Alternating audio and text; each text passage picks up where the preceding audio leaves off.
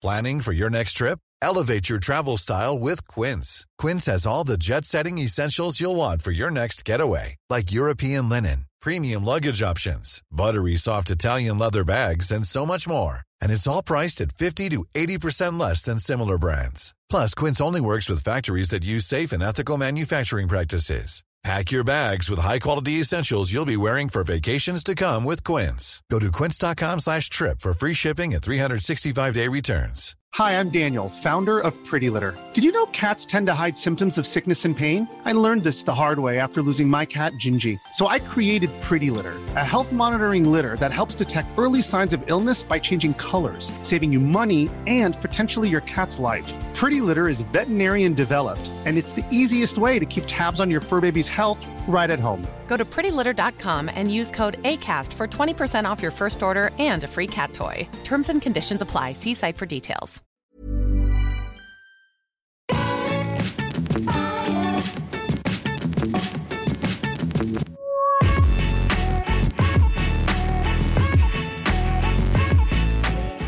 Hello, everybody, and welcome back to the Triple Jump Podcast. It's a video game podcast. My name is Ben. My name is Peter. And my name is Ashton. Today, if you're watching the video version, you get a special treat in that we are dressed vaguely in Halloween costumes, in the American sense, in that you just cosplay. You just wear anything you want. You just dress up. Which is a bit, I don't really appreciate that as a Halloween thing, but... And yet, I didn't own a spooky costume, so I mean, dragons are scary, right? Yeah, so Peter, talk us through what you're wearing today. I am Spyro. I'm wearing my Spyro onesie. People have seen me wearing this before. You pull down your hood a little bit so they can see on the camera. There he is. Look at that. There he is. He's got There's eyes our and boy. everything. Hey, boy. Eyes Pretty and scary if you're a Gnorc.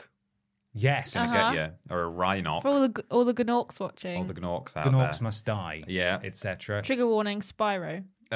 Yes, exactly. Ashton Matthews, who are you wearing today? I'm dressed as Lara Croft post first aeroplane crash where she's got no belongings and no money and nothing. Is that a belt you're wearing? It's a belt. It's meant to be a quiver. You know how she normally has a quiver on her back? Well, you can't A see quiver. There might be a quiver back there. You don't know. Yeah, let's look at it's just hidden behind there. But yeah, I'm Lara. You didn't have to say that you didn't have weapons. You could have had two pistols just Yeah, down they're there. just No one down there. knows. No one knows. She does come to I work did put with cargo guns, trousers so. on today, in like being like, yeah, Lara Croft would wear cargo trousers, forgetting that I sit down for the No podcast one's and you gonna can't see. see it. Well, I'm that wearing no hasn't trousers stopped at me. all down Peter's here. naked That's from true. the waist down. We keep asking him to stop, Yeah. and yet Yeah, we haven't got HR here, so we don't. we have no power. No. We can do nothing. Ben, who are you dressed as today? I am Peter B. Parker off of Into the Spider-Verse. So I'm wearing my Spidey suit, I'm wearing my jacket, and under the table, I'm wearing my joggers. But It's can't be comfortable. seen. Can't be seen. Maybe we should do the whole podcast standing up. There they are. There we it are. is. That was really challenging. Beautiful. Let's put that back down. There we are. As if you just got stuck there and had to do the rest of the podcast. Yeah, Just- that's With it. a leg. Leg Call an ambulance. I'm in pain. So this is our video game podcast. Again, you should be watching the video version because you get a real visual treat as we dress up for you today. Each week, we are sponsored by a very real video game adjacent sponsor. I believe largely this week we have sort of spooky questions as well. Yeah. Yes. So it is very much our Halloween episode. Halloween, of course, tomorrow, in case you forgot. At the time of release, not Yes. at the time of recording. Are you ready to hear this week's sponsor? I have it written down in front of me now. Absolutely, I am, Hope Ben. it's scary. We are sponsored by Frankenstein's Monster Energy. Big fan. Good. And it actually says here, a lot of people get it wrong. Yeah. Monster Energy is the drink. Frankenstein is the American beverage company that manufactures energy drinks and as of 2020 held nearly 39% of the 5.7 billion US energy drink market. Well, I was about to say that, so I'm glad I didn't steal. It's a very Yeah. common mistake. A lot of Yeah. people Ad read don't there. get that. So Oh my Frankenstein's god, you're Monster Frankenstein. No. No. I'm the And then energy Monster drink. Energy I am- drink. I'm a can of drink. Yeah. I am the American beverage company that manufactures energy drinks and as of 2020 held nearly 39% of the 5.7 billion US energy drink market. God, where did you go to school? Yeah. Did they not teach you that at school? Yeah, Just what? basic English lit. Mary Shelley. Stupid, Come on. stupid sillies. Of course, that is not true. Oh. Sorry. So it's it not is true. Frankenstein. It's not. It is Frankenstein. Yeah, we're sponsored by the monster. We are sponsored by Frankenstein the monster. So we hope you enjoy that. No, of course, we're sponsored by wonderful patrons over at patreon.com/Team Triple Jump, where for as little as $1 per month, you can submit questions to this podcast. But if you go up a couple of tiers, you get flipping loads of rewards, including the After Dark non-video game podcast that we record every fortnight. We're doing it directly after this one. So maybe consider supporting us there if you can. If not, doesn't matter. Tell your friends, share it around. We appreciate it. We love you anyway. Thank you for coming. It's all right. There is another sponsor, though, isn't there? There is, yeah. Yep. Yeah. Thanks very much, triplejump.gg. Hello, everyone. As well as our extremely real and totally not fictitious in any way sponsor, we're officially partnered with PlayStation, Xbox, and Nintendo to sell their codes through our own website, triplejump.gg. Here you can get everything from topping up your digital wallets to PlayStation Plus, Xbox Live Gold, Xbox Game Pass, and Nintendo Switch Online subscriptions, as well as Minecraft Mine Coins. Mine Coins, they'll be your coins any minute. Nice one, Peter. Thanks very much. It's 100% legitimate, directly supports us, and provides you with the delightful digital currencies you're going to buy anyway. Visit triplejump.gg to browse our full stock. triplejump.gg. This is a real sponsor. It's time for question 1. Sorry, were you guys ready? You were sort of shuffling. Sorry, I was about to dance, actually. Yeah. I was just doing Okay. Carrying on. casual. Time for question 1. Samuel Benson. Hello, friends. I do not enjoy horror games one bit. The only semi-horror game I played in the last 10 years was Alan Wake. Any entry-level spookum games you would recommend to a spookiverse fellow like myself? What a fantastic time to ask this question. Because last night, at the time of recording, this week, at the time of release, we actually uploaded a video, a list, 10 spooky games 10 slightly spooky games for people who aren't that into spooks. Maybe you can check it out. In fact, Samuel, I saw you replied on Twitter Yes. to that tweet saying, I just asked a question about this for the podcast. Well, there you go. So that question answered. Yeah, Relevant. so let's Done. move on to Let's- what we played. No. Watch the video. Watch the video for a start. Samuel, thank you for your question. Thank you. I've got a kind of 3 categories of spooky, non-spooky games. Yeah. The first is games that aren't specifically horror games, but they're very atmospheric. And so that could maybe just like help get you, take small steps towards something that's actually spooky. So something like Bioshock. They're a gateway game. Gateway game, exactly. Oh, Bioshock's something like good shit. Bioshock, or maybe like Limbo or Inside, something like that. Just very atmospheric and like a bit haunting, but not scary. Then I've got maybe the next step would be yes, probably categorically a horror game, but not actually scary. Something like Resident Evil 4, which really has very few, if any, actually scary moments in it. It's very action-packed. There are monsters and stuff, and it's maybe a little bit haunting in terms of the locations that you go to. Creepy village, scary castle with people sort of Silly feet. moaning, silly feet. And then if those both actually sound too much for you, why not play a horror game that's just really stupid and like it's not going to scare you because it's so bad. Yeah. Aliens Cloning Marines. Oh. Good. Give that a go. Yeah, if you really want to. There are plenty of laughable horror games out there. And we Yes. may well be talking about some of them Yes, either there later on in the podcast, or it might even be someone's answer to this question. So various points of attack, angles Yes. of it, whatever the phrase is, one of those. Yeah. Yeah. Ashton? Well, I also put a Resi game down. I put Resi 2 down because even though like there's zombies and sewers and monsters, I don't think Resi 2 is a particularly scary game.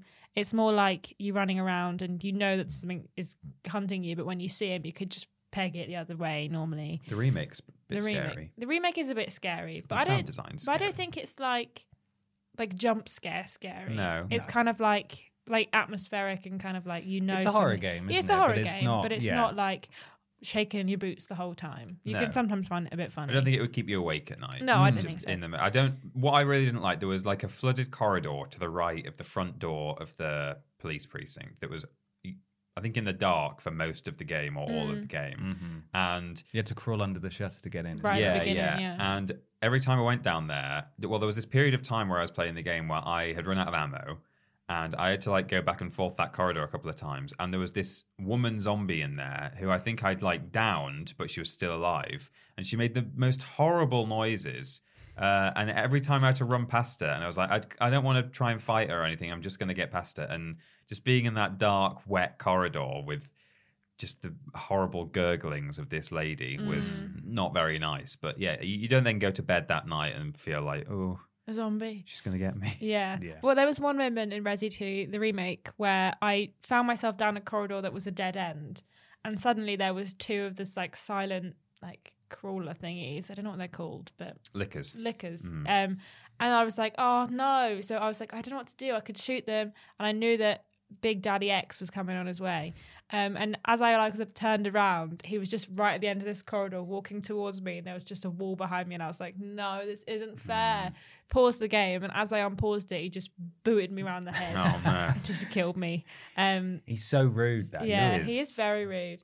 But also, I think there's games that you can play in co-op that make them less scary. So games like Phasmophobia is more... I mean, it is a bit scary, but it's more funny because you can listen to your friends just die over the walkie-talkie. It's always quite funny. And you can just send that one friend in that always dies first and see where they die, and then you can just figure out where the ghosty is. It's the VR aspect of that game that spooks me the most. I've played it in VR, and to be fair, it is much scarier in VR, but also it's just quite funny because it's so glitchy.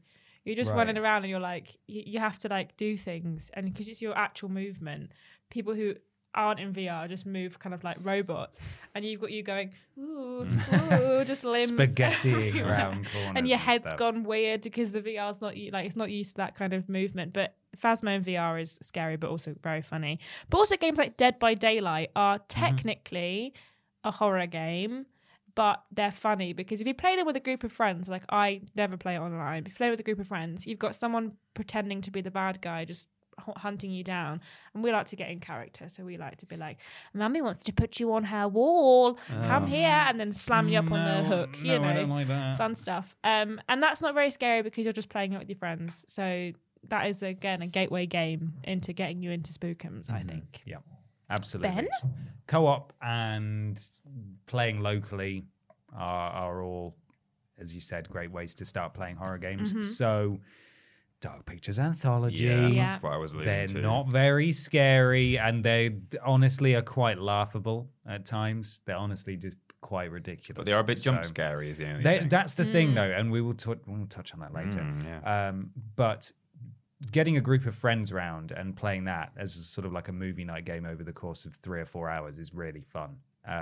There's nothing quite like it, even if you're just taking the mick out of it the entire time. Yeah. Which is what we'll be doing from next week's joint streams. So make sure you come along for that. Additionally, Until Dawn, made by the same people. I think that's another game that you can play on your own and not really have any issues with. It can be, again, it's a bit jump scary, but apart from that, it's just sort of like, it's just a good game. It's just another good game that you can play that's horror themed.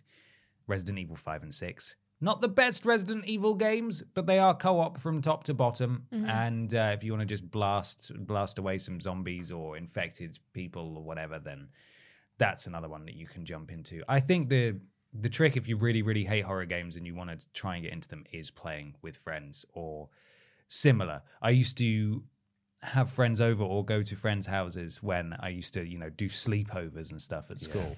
And the goal for like that weekend would be, let's buy a horror game, take it in turns to play it, drink copiously, and just see if we can finish it. And that was the entire weekend. So it wasn't like, we're in the dark, you're on your own, and you're trying to get through this horror game. It's, let's experience this horror game. Because I think, certainly the case for me, even if you're not into horror games, I always had this morbid fascination with them. Like, I wanted to experience them, but equally I didn't want the repercussions of experiencing I them. feel that Yeah. about horror movies, yeah. Yeah. I don't like watching them, but I'm quite interested in them. Horror movies is somewhere that I won't go, because in games I feel in control. And even then, there are certain games that I wouldn't play. I wouldn't play PT, for example. I don't want to do that. I don't just want to be terrified. That's not a fun time for me. Yeah. But if I've got a friend there and we're just playing through a horror game that I want to experience, then that's different. So there you are. A few recommendations for few you there, ideas, Samuel. a few tactics. But go watch that. Go watch that list. Yeah, that it's went a out good idea. earlier in the week. Now it's time for us to move on, isn't it, Ashton? It is. It's a section that we've never done before. Oh. And it's spooky. It's what we're playing. Oh. Ooh. It's what we play in time. Time to talk about what we play in. Peter Austin, what have you been playing? I have been continuing my way through God of War, which I am Mhm. enjoying more and more the more I play it. I said this last time, but I'm just pleasantly surprised by how much I enjoy the actual gameplay. I'd never thought it would be bad, or I even thought it probably will be better than average. But like, I'm actively really enjoying the combat. The Leviathan axe is just the best thing. I just find it a lot of fun. And the story's interesting. I'm learning a lot about Norse mythology, which, I knew some stuff about it, but not a great deal. And I'm just finding that genuinely quite interesting. Every time there's a bestiary update, I always want to open that up and go, oh, what's going on here? What's this? Or some extra lore about the world. So that's all great. And definitely having a fair few of the obligatory Kratos almost doing a nice thing for his son. Pet the son. Yeah, and then Pet not, the boy. and then doing it, and then saying nice things, and then like telling him off like 10 minutes later for making a mistake. So it's all kind of quite what's the word? I don't know. Magical. Well, I wasn't going to say magical, but sure. No, it's there's stakes. I'm invested, is what I'm trying to say. I Okay. guess. What do you think of the music? Music's very good. Yeah. Love the music. Yeah, big fan of the music. Soundtrack's amazing. And I like the fact that you can the boat just goes where you want it to go, because most boats in video games are rubbish, and it just works. So that's good. And I've also played a little bit of Guardians of the Galaxy. Ooh. I've played about an hour of it. Okay. I've had a bit of a busy week, so I've not really had the time, but just enough for a first impressions take, in addition to what Ben's already done in our Quipscope. Yes. That's great. What a game. Yeah? I'm not going to be able to. Well, I would be able to, but I'm not going to continue it now until I finish God of War. But I just wanted to have a little go. Taste. I get huge in a very good way. I get big like Uncharted vibes from it. There's a lot of like falling down, crumbling things, or dropping off pits and going like, oh crap, and chatting to your friends. And Uncharted, Jedi Fallen Order, Mass Mm. Effect. There's a lot of things that are mixed in there. Yeah. But I mean, even just from a humor and it's Guardians really. As much as it's Nathan Drake and Uncharted, it's Star-Lord and Guardians is what it is. But when it's in a video game context, it kind of reminds me of playing an Uncharted game where you're kind of jabbing at your friends, and you kind of feel like you're getting through these areas through the skin of your teeth, and you've got some skills and abilities, but also you're just bloody lucky that that thing happened or whatever. So I think that's a lot of fun. It's nice not to be like either some super powerful machine who is just been designed to be like awesome, cool video game character, and also to just like have someone who's like not taking everything so seriously as well. So I can't wait to play more of that. It's also very pretty, that game. It is. Not just in terms of graphical fidelity, but just design wise. I think the first area that you go to, like the first planet, or if you want to call it a planet, I don't want to be too spoiled. First location. First location, yeah, sure, is very nicely designed, very pretty, very good to look at. So can't wait to play more, but I'm just going to finish God of War first. But it also has my recommendation, if that's worth anything to you. The Man in the Spyro ones. The Austin stamp of approval is on it. Ashton. I have only played one game this week, and it was Guardians of the Galaxy. I really like some bits of this game. Yeah. And I really can't get on, and I'm annoyed by other bits of the game. Okay. All I've heard from you guys is really positive things, and I wanted to go in with the mentality I was like, I'm going to enjoy this game. This game's going to be really good. I don't like the combat. I can't do it because I don't like the lock-on / aiming mechanic in the sense of like you can only aim if you're aiming at something and it kind of locks on. I was having issues with just like being able to shoot the thing I wanted to shoot. It was like, you want to shoot this one. And I didn't really understand how that worked. I also missed so many timed choices because I didn't realize they were timed. There's one bit after you get out of the first location where you have to make a choice between hiding one of two things. And I didn't realize it was timed, so I was thinking about it and then I missed it.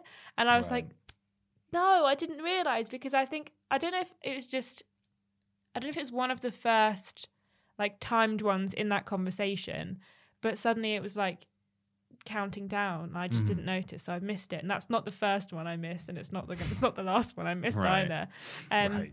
I also don't like the fact that you're walking at the same pace as the other character, but you get to the next bit before the end of your conversation, the conversation cuts off, and then you never get to finish that bit of the conversation. Yeah, it's one of the issues I agree with that, well. yeah. I didn't really like that because I think I'm walking at their same pace, especially in the second location. You can only really walk at one pace and you can't run or anything. Yeah. But yeah, I'm getting to the next door and the conversation's just finishing midway through talking because they have another voice line they're meant to say now that you've got to this door. And also, there was an area in the first location where you had to kill some little aliens, and I thought I'd killed them all because I couldn't see anymore. So I tried to jump out of the area and it kept spawning me back into the area because I was trying to leave before killing all the enemies and spawning the enemies on top of me to be like, no, they're here, see? So I kept getting like punched by these little enemies because I like was trying to kill them, and then my game bugged out and it just killed them for me. I didn't do anything. But I was really confused. Why would you let me leave if you don't want me to leave without killing these enemies? Why would you give me the option to jump out and carry on if you're going to just respawn me back in the room to kill the enemies? Those are the bad things I didn't like about it. Yeah. But, however, I really like that your conversation have consequences. I really like that the character, like non-playable characters, will comment on the things you do. So in the second area, I'm being led somewhere and the character's telling me about how they want more respect. And then I walked off to go and discover something secret down this area. And she goes, well, you don't even respect me. You're not even coming this way. And I was like, okay, I like that. Fair enough. I get it. And I like visually, it is very pretty. I'm playing it on the PS4 and it does have a couple of graphical issues on the PS4 in terms of like, it can be a bit fuzzy in places. And I kept having this one specific pixel on my game. And it's not on any of my other games, so I don't know. I didn't think it was my telly. That just was flickering the whole time I was playing. And I was really confused by why that was doing that. And the load times are obviously longer on the PS4 and stuff. But that's just natural thing of it's on a PS4. But I did really like it, and I like the conversation you can have on the ship, and I like the dynamics of if you find something, you can have a whole new conversation and find out more lore. But if you don't find it, you just obviously don't get that conversation. I like that you can talk to them on the ship, and like I say, it's a very pretty game, and the story is interesting, and I really like all the characters. They're like different enough from the Marvel Cinematic Universe ones where it doesn't feel like, I know you were saying in your Quipscope, it doesn't necessarily feel like they're just like uncanny valley situation. And I really like the way that they all look. I think Gamora looks great. Yeah. And I really like her character design. Obviously she's the one that I think looks most different than her MCU counterpart. But I am enjoying the game. I just don't like bits of it that I'm struggling to kind of, I think maybe also because I've been having a bit of a bad week, I was like, I don't want to play this because it's kind of annoying me, and I don't have the brain space to be annoyed. But I have enjoyed the story elements of it, and I have enjoyed the visuals of it. I much prefer this Drax to the one from the movies. Do you really? Yeah, I find He's smarter. Batista's I find like, I know the character's meant to be this big like berserker, crazy, a bit of a knucklehead, but I just find it a bit, well, it's not that I don't like it in the films, but I prefer this slightly tempered version. He's not just shouting all the time. And he's still... He adds to the conversation something that is like kind of useful or like a bit of lore or something that you kind of find out. And I like that he can just, rather than just be, kind of amped up all the time, he will just talk conversationally. And it allows him to just be a bit alien and say like slightly weird things. Like he doesn't understand all of the social stuff, which you don't get as much with old Dave's interpretation. Davies. Old Davey. He doesn't chat as often. Yeah. He shouts a lot more. Yeah.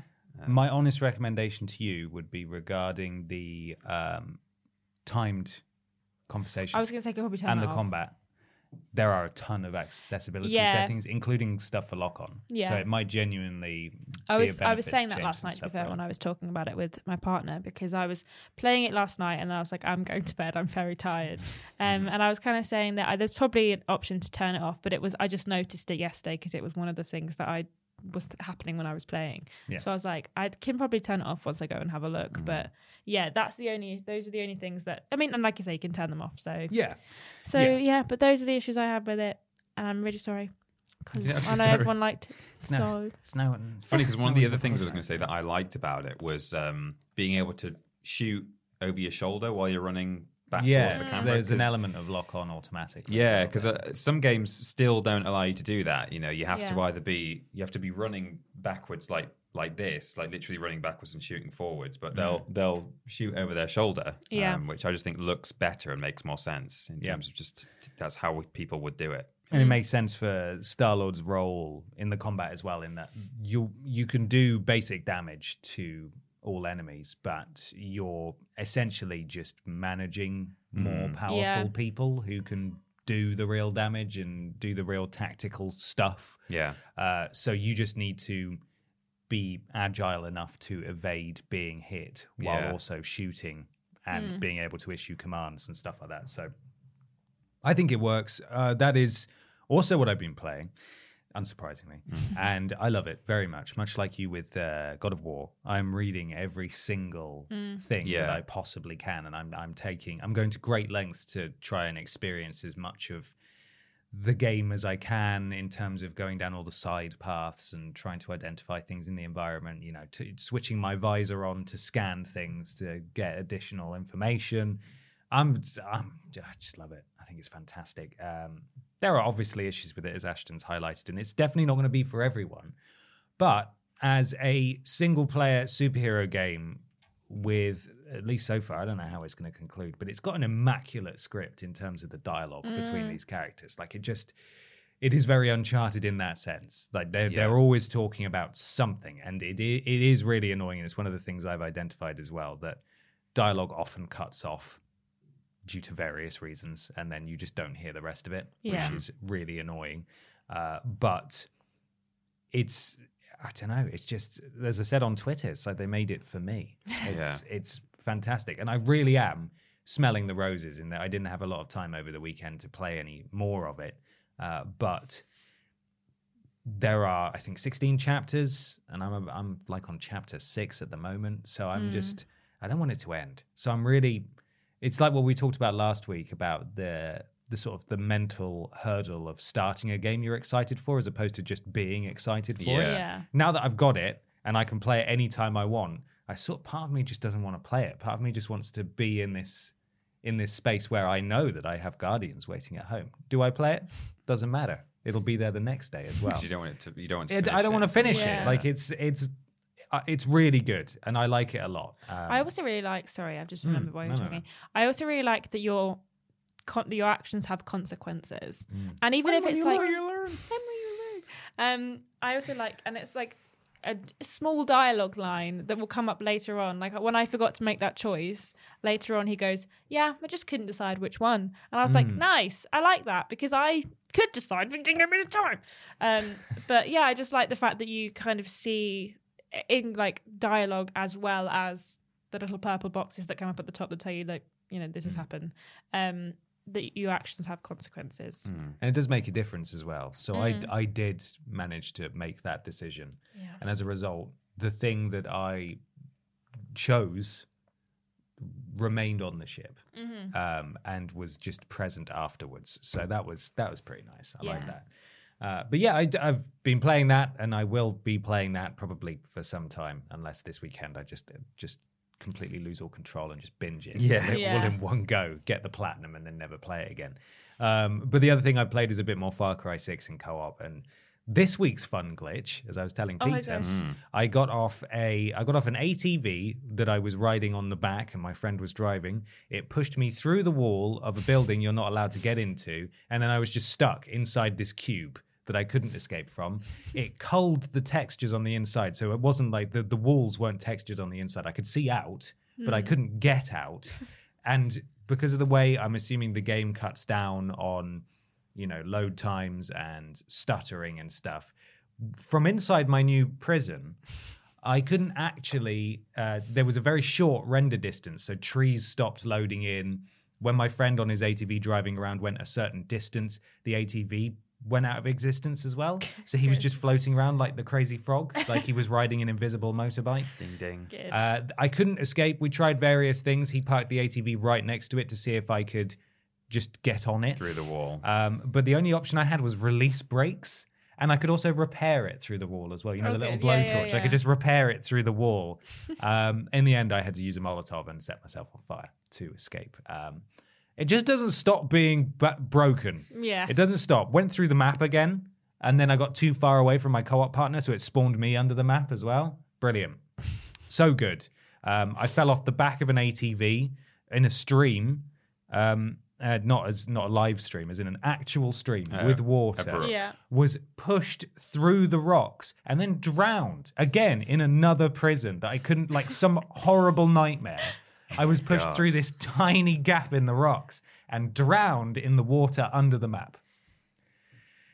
It's astonishing that this game it does something new every 5 or 10 minutes that I can't quite believe. And I don't think I'm ever going to stop playing it. It just makes me sad because I know that if Beyond Good and Evil 2 ever releases, it is going to be so broken. Well, a lot of people are concerned about the rumored Splinter Cell as well. Yeah. For this exact same reason. Exactly. Because this It's is like being games made that by people modern want, day Ubisoft. But it's Ubisoft, so it's like, oh, for God's I sake. don't know. And I'll want to play it as soon as it's out, but maybe the smarter thing to do would be to just leave it a few weeks. and Joseph see if they fix Gordon-Levitt anything. is getting loads of people to work on it for free. Sure. So it's coming. Yeah, it's You know, happening. it's got to be good if everyone who's working on it is working on it for exposure. Loads of people think it's been cancelled because they're not showing stuff for it, but they keep hiring people all the time specifically for that game, so it's not been cancelled, but it will be broken. One of these days. It's not been cancelled, but it will be broken. Beyond Good and Evil. It's broken. It's broken.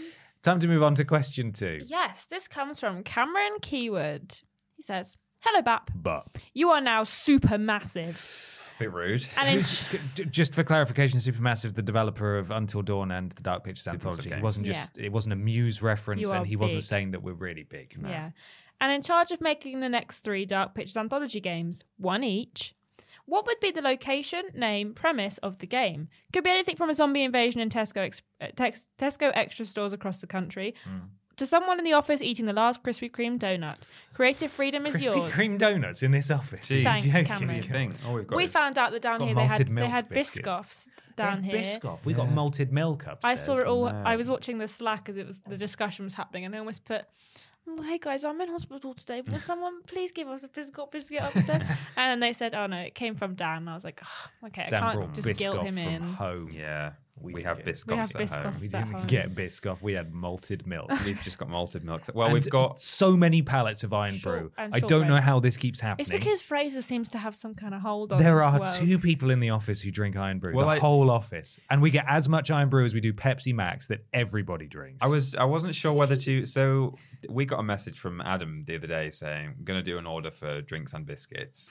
Is there anything you want?" And Ben jokingly, and everyone in our office very much knew it was a joke, said, "Iron Brew." Yeah, Why would you we're joke running low about on Iron that? Brew. And I nearly put a message underneath and said, "Just for clarification, that is a joke." We got way too much And now Iron we've Brew got last loads time. of And it's your fault. So it's my fault. Well, I don't know if it is, but it's possible that it's.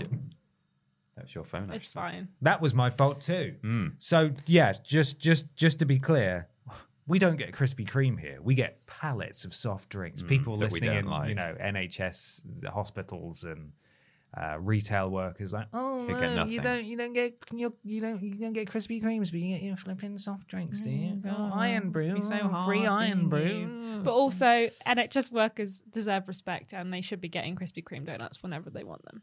Oh yeah, I'm not saying they don't. Yeah. deserve No. respect. But That you were was- just that wasn't- you're putting a mean voice on after That you wasn't said what I was NHS saying. No, workers. it was a so I mocking just voice. It want- was their mocking voice mocking us. They're mocking us. That's what they're saying. Right. Of course. it was clear that I wasn't mocking NHS workers, right? Because I thought that was pretty clear.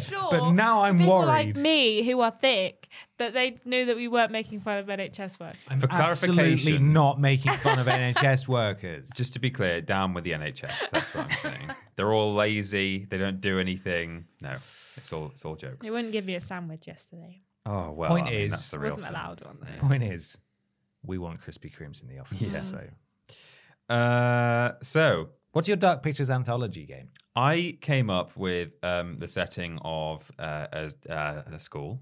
A school. A school? The reason I was Are you hesitating sure? about the school is because I know we've just played Outlast 2, and the bits that we hated were the school bits. School bits, yeah. However, I hated most of the game. well, yeah, Didn't matter if it was in the True. school. The school was the worst No, Yeah. the school was the worst bit. 100%. I think a school could be an interesting setting. Yeah. If not done the way Outlast did it, where all the doors are locked, but you don't know which one's locked, and it's just god, I don't even want to open that hole. Don't Yeah. get me started. But schools have they're creepy locations. Yeah. Definitely. Now, what I wouldn't want though is the obvious thing of it being a supernatural school. Not a supernatural school. Hogwarts. Yeah, no. But a school that's haunted, or there's a demon in the school, or something like that, because I think that's just a bit much. And if there's one thing I don't like in video games, it's where you're walking around and like things are like flickering in and out of existence, and there's weird atmospheric effects. You can hear sounds, but there's nothing happening. Like, I want an actual physical threat. I want Alien Isolation, something like that. So all I came up with at first was the location, and then I was like, what am I going to put in this school? I don't know.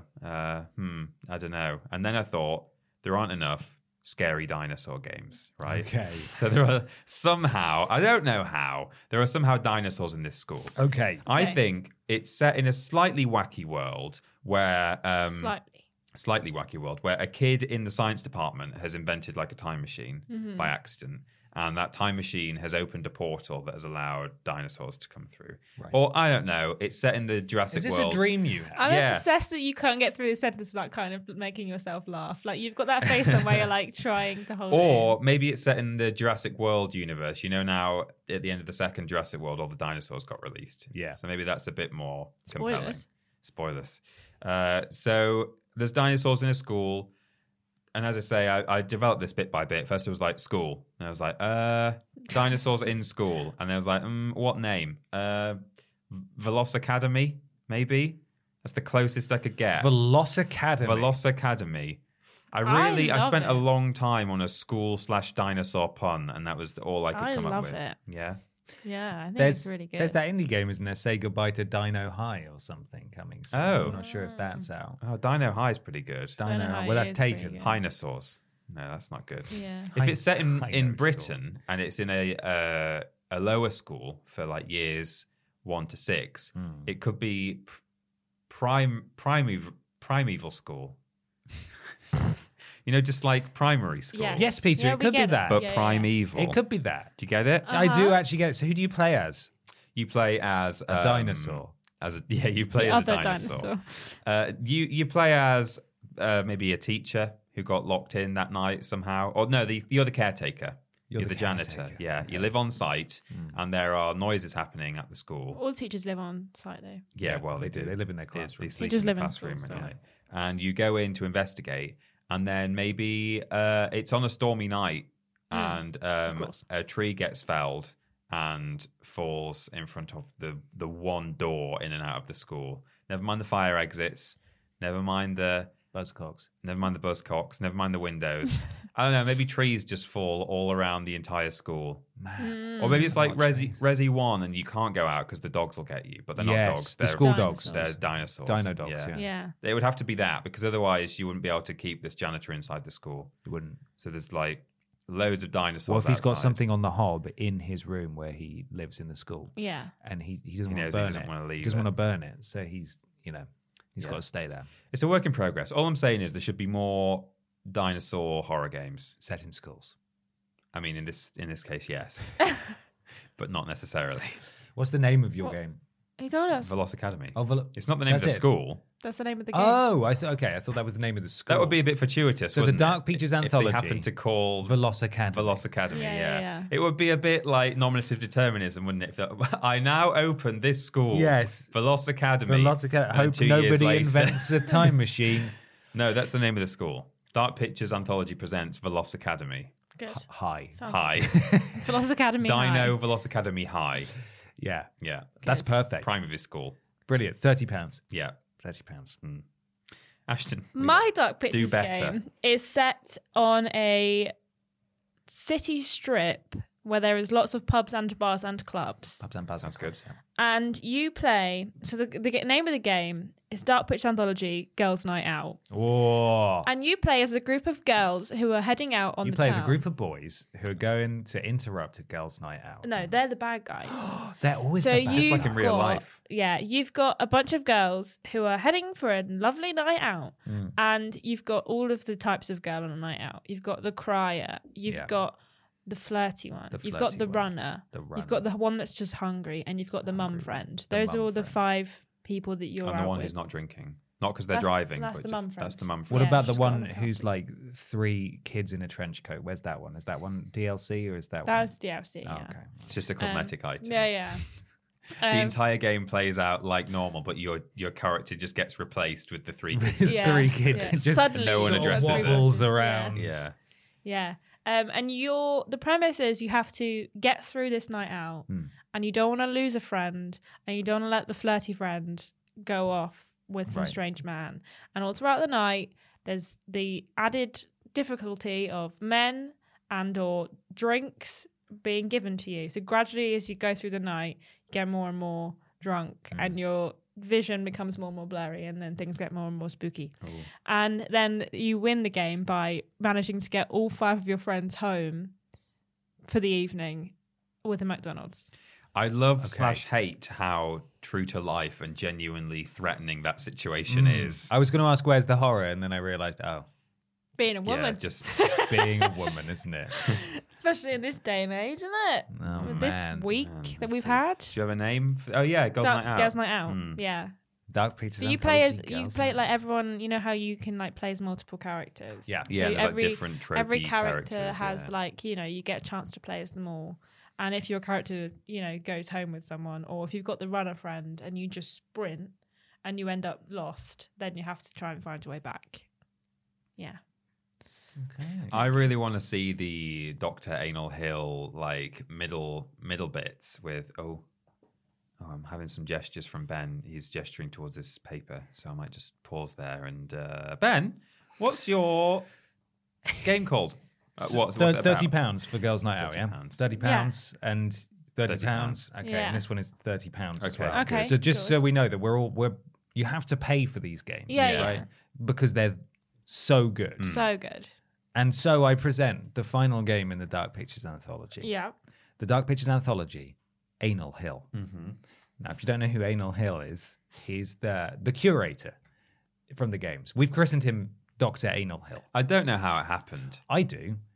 It was from Until Dawn, where there was a completely different curator, but he sort of had Yeah. very strange mannerisms, and it was really weird. I don't know where Anal Hill came I think maybe from, his though. surname is It's like he's called Mr. Professor Mound. Plateau Bum or Mound. something. Yeah, Yeah, Bum Mound. Mound. So we said Hill, and then I think we just jokingly called him Alan for a bit, and then Yes. we like anagrammed it into Anal Hill. I think that's So there we something go. like So we got there eventually. Dr. Anal Hill. Anyway, I'm is gonna be the- honest, is I the had no curator. idea what you were talking about when you were doing that thing before, and I was just like, You can always okay. ask. that. Doing what Yeah, but thing I didn't before? want to ask in case it was like a really stupid question that I just like Never- there are no didn't stupid know of this questions, character Ashton. in the Dark Pictures are Anthology, and no then when you were stupid like, "I'll do a questions. Dr. Anal Hill bit," Oh, and then yeah. and I was like, "What?" Yeah, that would be Yeah. so tight. Dr. Anal Hill. Oh my god, yeah, do it. So he's a mysterious character in the Dark Pictures Anthology. Mm-hmm. This would follow and explore the story of Dr. Oh, Anal Hill. that wasn't a joke. You actually, that is genuinely. Oh, yeah, of course it is. Oh, I thought you were just riffing off what Peter No. said. No. Oh, No, sorry. For real. Carry on. Anal Hill is an established Triple Jump character. Yeah. Who is he? Why is he? Who does he work for? written a bit of a script treatment. There are some Ooh. gaps missing, though. Okay. So here we go. Dr. Hill was told stories growing up by his great-grandmother that fueled his fertile mind. Sort of spooky stuff, Grimm's What was fairy her tales, name? that kind of stuff. She was called Mavis. Mavis Hill.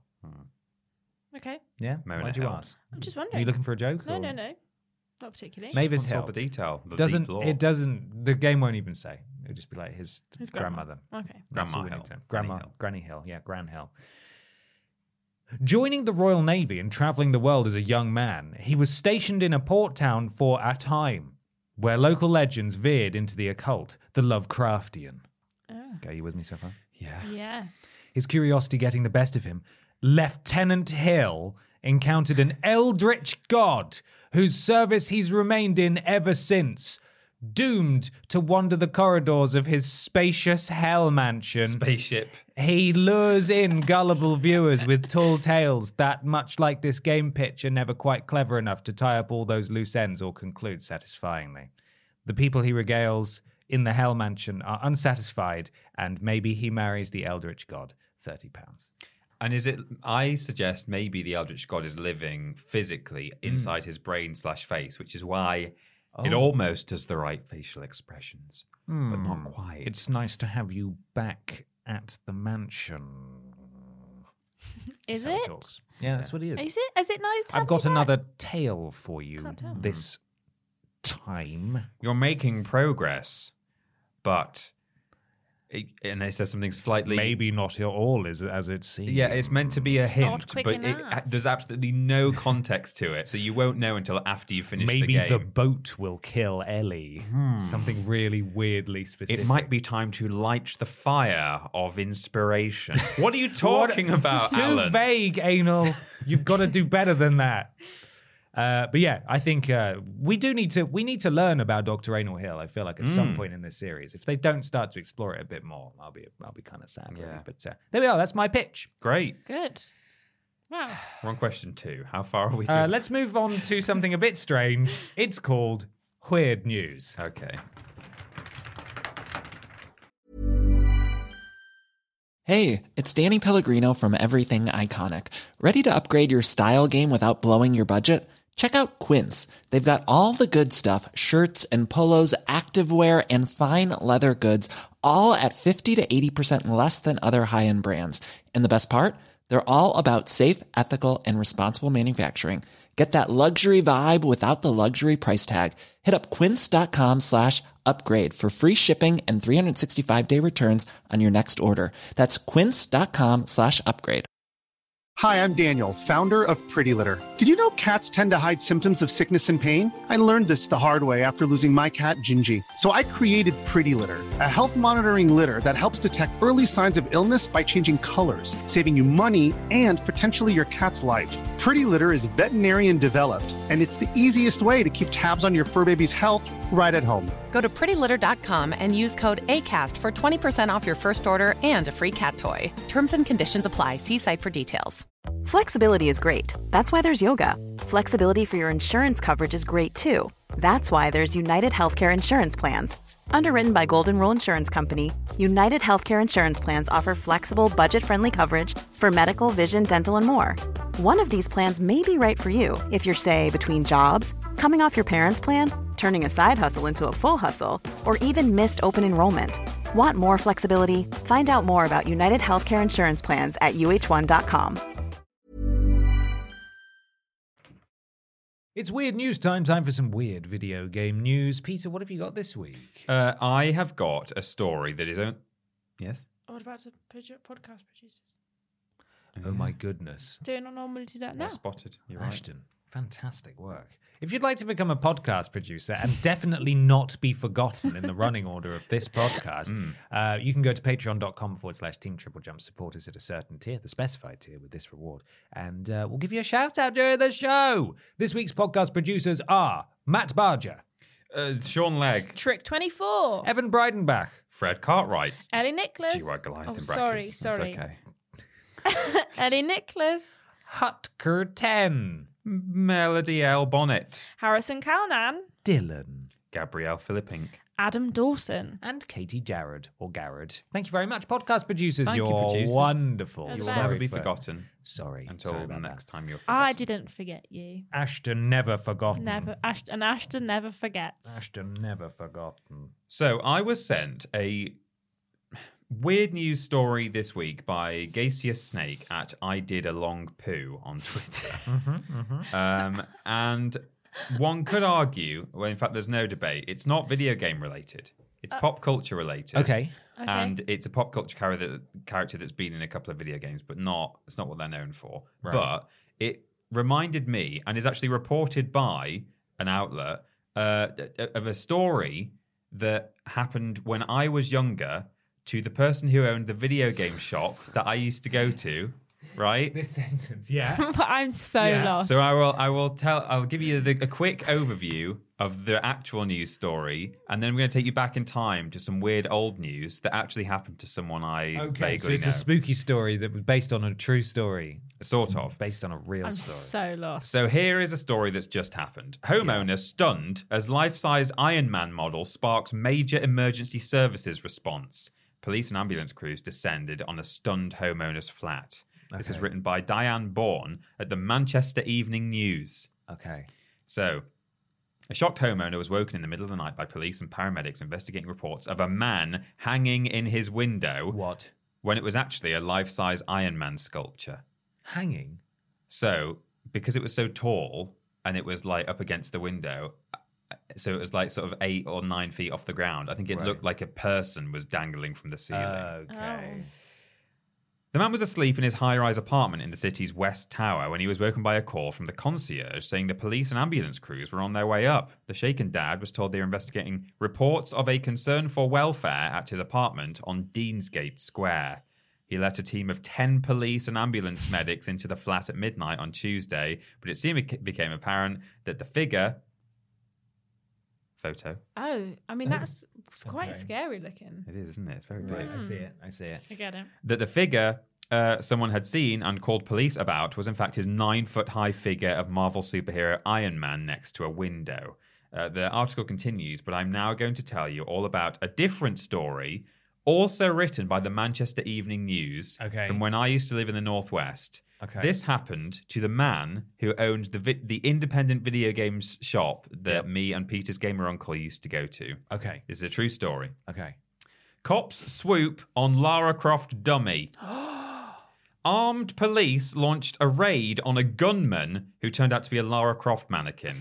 They burst into a house in Duckinfield and pinned father of 2 David Williams to the ground, arrested him, and then held him for more than 13 hours. Wow. That was all the subheading. This is written by John Shearhout, crime reporter. In 2013. Armed police launched a raid on a gunman. It's all just repeating itself. Mr. Williams, 42, who owns computer game shop Duckinfield Consoles, had taken the 6-foot-tall display dummy home to sell on. Mr. Williams called police to complain about the nuisance phone calls he'd been receiving, and a PC at his Astley Street address just after midnight. What? That doesn't make any sense. Mr. Williams called police to complain about nuisance phone calls he'd been receiving, and a PC called at his Astley Street address just after midnight. And it's believed he saw an outline of the £1,000 limited edition mannequin in the window. He called for backup, and armed police arrived and charged in. I was in the kitchen, and the statue was in the front room, said Mr. Williams. The police apparently knocked on the front door, but I heard nothing as I had the radio on. The back door was open, and I was on the telephone. The next thing, there were 4 police on the patio, and they dragged me out and threw me to the floor. I felt a foot in my back and a gun on my shoulder. They were shouting, "Where's the gun? Where's the gun?" I said I didn't have a gun. I was in shock. I didn't know what was happening. I told them they just got it wrong. They had the wrong house. And then at the police station, they came walking in with the mannequin. All the police were laughing their heads off. The officer who arrested me was getting a lot of stick. It was a disgrace. There was no need for it. They suggested I was trying to entice the police and that the mannequin's arm was moving. How can it? It's a mannequin, Mr. Williams said. It's time to entice the police. Who is considering suing the police. Come this way. It's something you just don't expect. Yes. That article continues, but I will just read you the headline of a follow-up story that came not long after. They took the mannequin as evidence. Lara Croft dummy comes to life, kills 3 police officers. They kept it for a while. I don't know if it'll say how that's long. not fair, No, is it? I know it's not. They kept it as evidence, but headline, police returns Lara minus fingers. Oh, come on. A rare Lara Croft-sized At that point, you model sue. seized by armed police who believed it to be a gunman has been returned to its owner with its fingers missing. And I don't know if the photo still exists, but I remember seeing a photo at the time where its fingers were broken off, but they weren't missing in that they were all put into a little plastic bag and given to him. Oh, my God. So he had this really expensive 6-foot Lara Croft. All the fingers had snapped off. Clearly intentional. In the evidence locker, and then they gave the baggie with just 10 fingers in it. Here's some fingers. Yeah. So that's some real news that just happened, and some old video game related news that happened to the guy who owned our gaming shop. Wow. There you go. Wow. A trip down memory lane. Wow, yeah, Incredible. absolutely. Well, I have some weird news Go on, too. Laura, It's just tell us the your one weird thing, news. though. Yeah. And this comes from Harrison Clemens 6 on Twitter, and it comes from Destructoid. Hello. The headline is Super Mario Bros. Warp Pipe Pot Plants Anger UK Residents. The single biggest problem facing England is the subheading. The residents of English town Walsall have levied complaints to their local council over the implementation of 15 enormous plant pots, which bear more than a striking resemblance to the warp pipes of the Super Mario series. While this is obviously a positive boon to any city, some members of the always pleased British public are unhappy with the eyesores. According to local newspaper Birmingham Mail, the Walsall Council was asked to slash £29 million from its budget, which is leading residents to question why taxpayer cash has been splashed on the admittedly huge installations, which have been situated throughout this quiet market town. This is what they look like, by the way. Oh, wow. They are huge. There they They are are. massive. I'm lost. Rumours that running around Walsall. Do you have a date for this article, Ashton? No. No? No. It's not going to be in the middle. Is it at the top? No. It's not at the top. And it's not at the bottom. Why? There's been a terrible clerical error. Why? Have you done this one before? This story was submitted to us this week, despite being 5 months old. Oh, is it? And we covered it. Did you know this as well? I did know And you didn't tell me before I started. I was going to let you. I was just going to let you finish. Can I read the last line? Because it's really funny. Please do.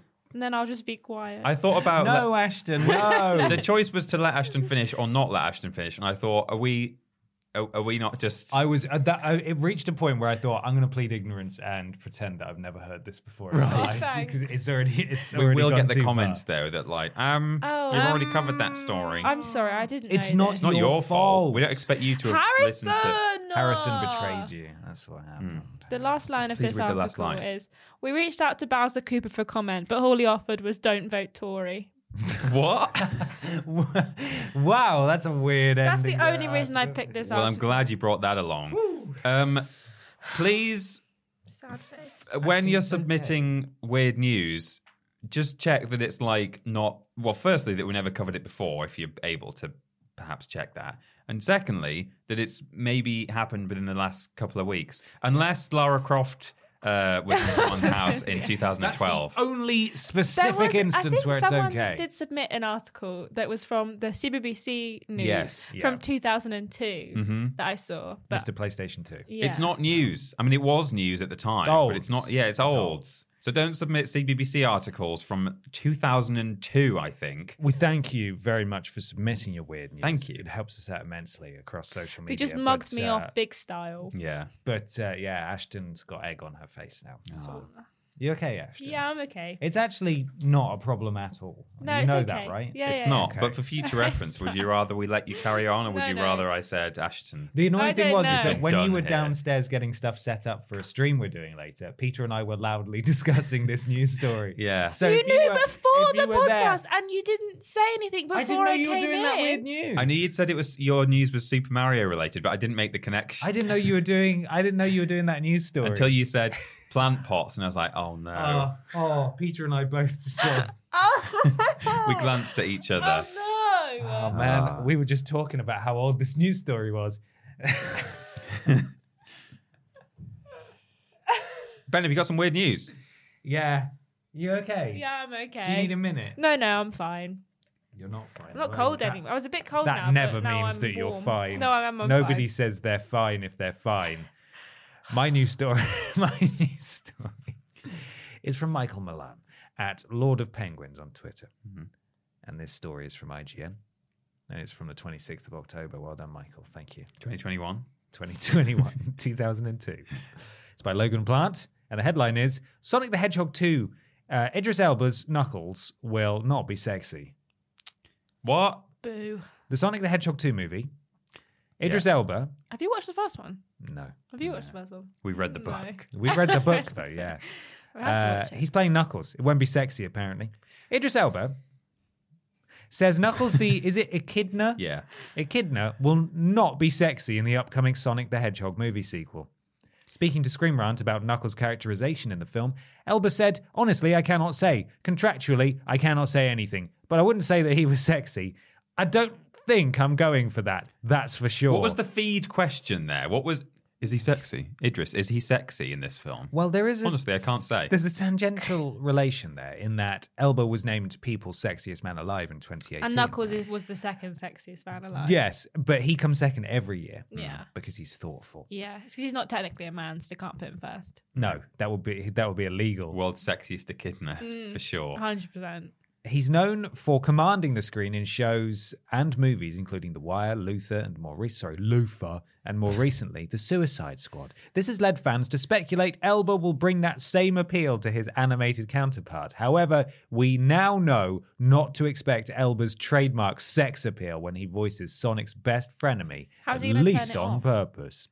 How's he going to turn it off, though? I don't know. Maybe he'll do that thing that they make. Hi, I'm Knuckles! Well, I was going to say maybe they'll make him do that thing that for some reason they make all women do in superhero movies, where they make them like wear glasses and Oh, ill-fitting yeah, jumpers. yeah, Do you remember? yeah. And then they let their hair down. She's It's not like, sexy. She was She's got a beautiful all ponytail and along. glasses on. Yeah. That nerd. Maybe what will So happen maybe he'll is, wear a ponytail and glasses. Yeah. I think they might release the trailer, and when people see CG Knuckles, there will be uproar on social media, just like the first one, saying he's not sexy enough, He's not and they will sexy go back and change the model. It'll be, Make they'll him push the sexy. delay. A They'll big push the bunda. movie by like 6 months, give him the biggest bunda, and that would be great.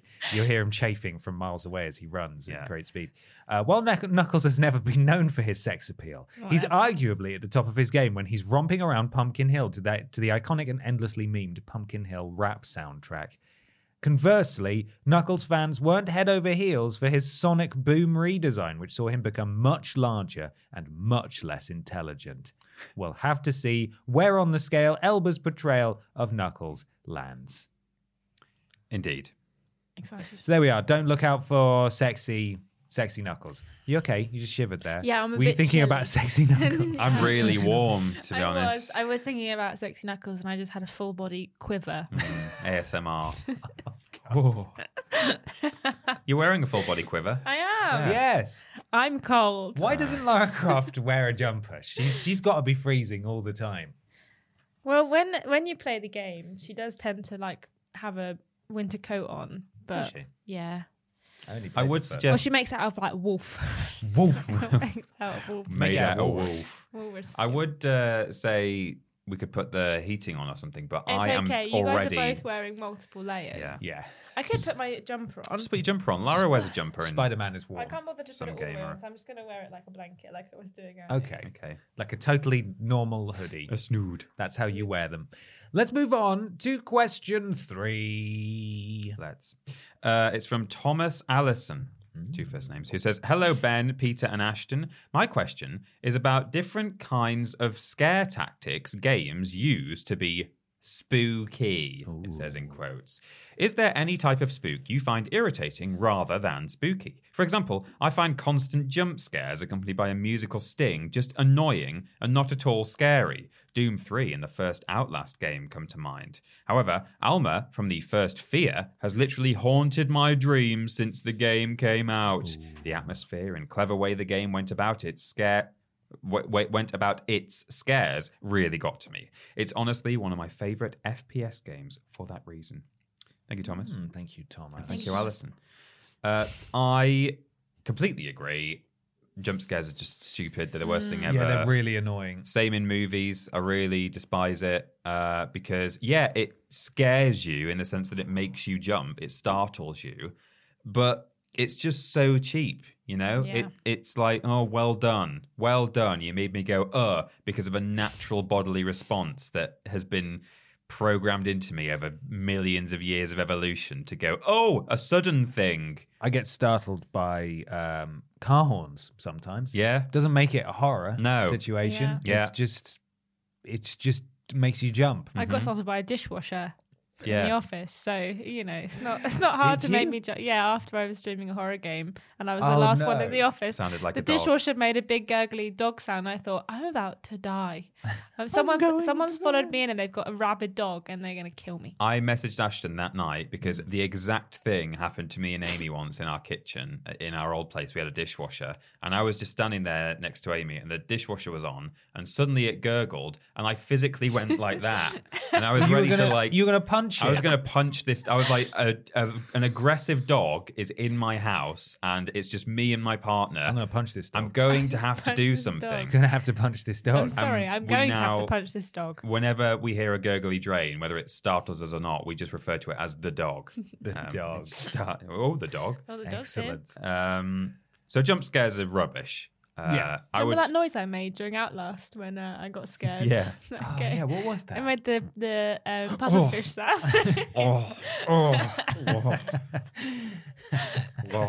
It was a great noise. It was a good noise. But what I do like, to answer the other part of the question, the kind of scare that I do like, I really like stylized horror. I like your kind of Burton-esque. I really like Little Nightmares. Yeah. I don't only like that, but that sort of thing. I think if you can create horror in something that isn't photorealistic and you can still scare me, I think that's impressive. I think if you've got like, creepy monster designs and, interesting monsty designs, I beg your pardon. Term, please. Yeah, and just doing things via the use of like sound effects and stuff, like ambient noise. I think it was very clever the way they did it in the likes of Resident Evil 7, where you'd be walking around that house and there were so many creaks and groans that they'd put into that game that every time you heard one, it sounded like a new sound you'd never heard before. And that alone, I thought, was like just really effective. It wasn't jump scare in and of itself. You weren't going like, "Oh, that was the scariest noise I've ever heard." But it was just, "Oh, what was that? Is someone in here?" So those are two things I really find impressive. Just sound design, especially like ambient noise, and then I really love things like Little Nightmares, Limbo, Inside. I know they're not horror games, but that kind of stuff I think is enjoyable as well as scary. And I think that there's something to be said for that, to actually find something engaging and interesting as well as frightening. Mm-hmm. Ashton? So I played the game Visage on stream the last couple of weeks, and I think that game does it both really well and really badly in terms of horror games. So before you see the actual like ghoul that's chasing you around, you gradually kind of encounter more and more things that make you jump, like the lights might go off, or the door slams behind you, or something will appear on the screen that's not actually there, because your character, the more you're in the dark, is going more and more insane and struggling more with like what's going on. And the way that it does certain things in terms of like forcing you to get into a cupboard where your back's turned from the rest of the room and knock on a wall, knowing that something's going to knock back, it's really good. And I really found that game really scary up until the point where I saw the monster that was hunting me. Right. Up until this. But I think that's always the thing that I think a lot of games do, is show you the monster too much. Like you don't get kind of like glimpses or like, oh, what was that in the corner of your eye? You get like, here's the monster. This is what it looks like. This is what's following you around. And Visage was really spooky until I saw the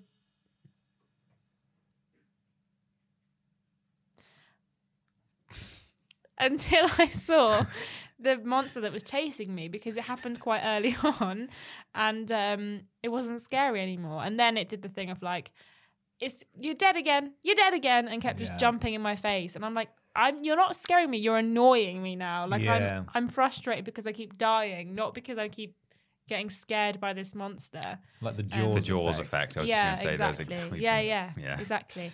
I think when they show you too much too early, and then you kind of just know that you're not scared anymore, because it is that like, what's coming? What's the thing that's hunting me? Why am I in this situation, and why am I scared?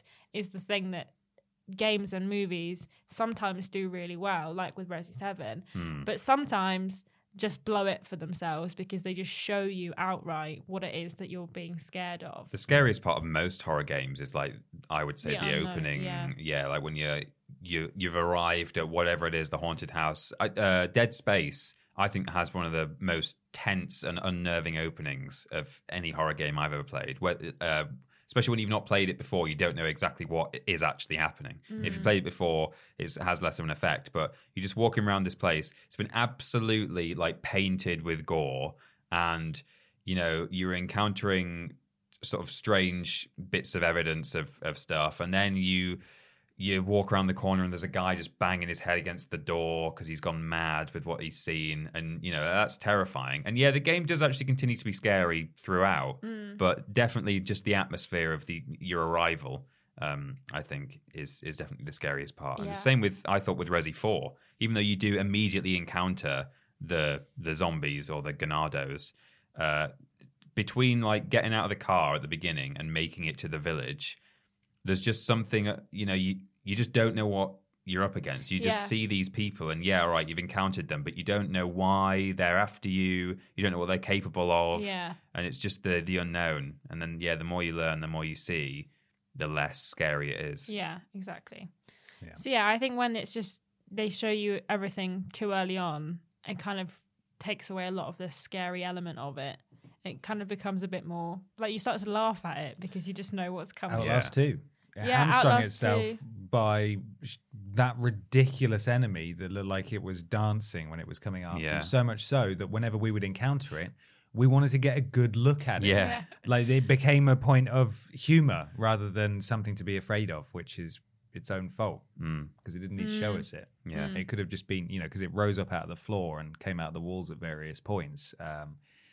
It could have just done that, but it was sort of like a you need to run right now situation. So you never really got to see what it was. But they didn't. Yeah, a couple of times it would just start you off just literally just looking at him. Yeah, whenever you respawn, you were always looking at whatever was after you. Yeah, it's like, oh hiya, just standing on the stairs, just waiting for you to move, doing a dance. Move. Yeah, stupid. Dark Pictures anthologies. Yes, that was hard to say. You got there. It's okay. Dark Pictures anthologies. Loud jump scares are the worst. I really dislike them. Having played Little Hope a few times now, that game, I think more than any other horror game I've ever played, so clearly telegraphs when there's going to be a jump scare. Yeah. The camera is no longer in your control. It's slowly zooming in on something.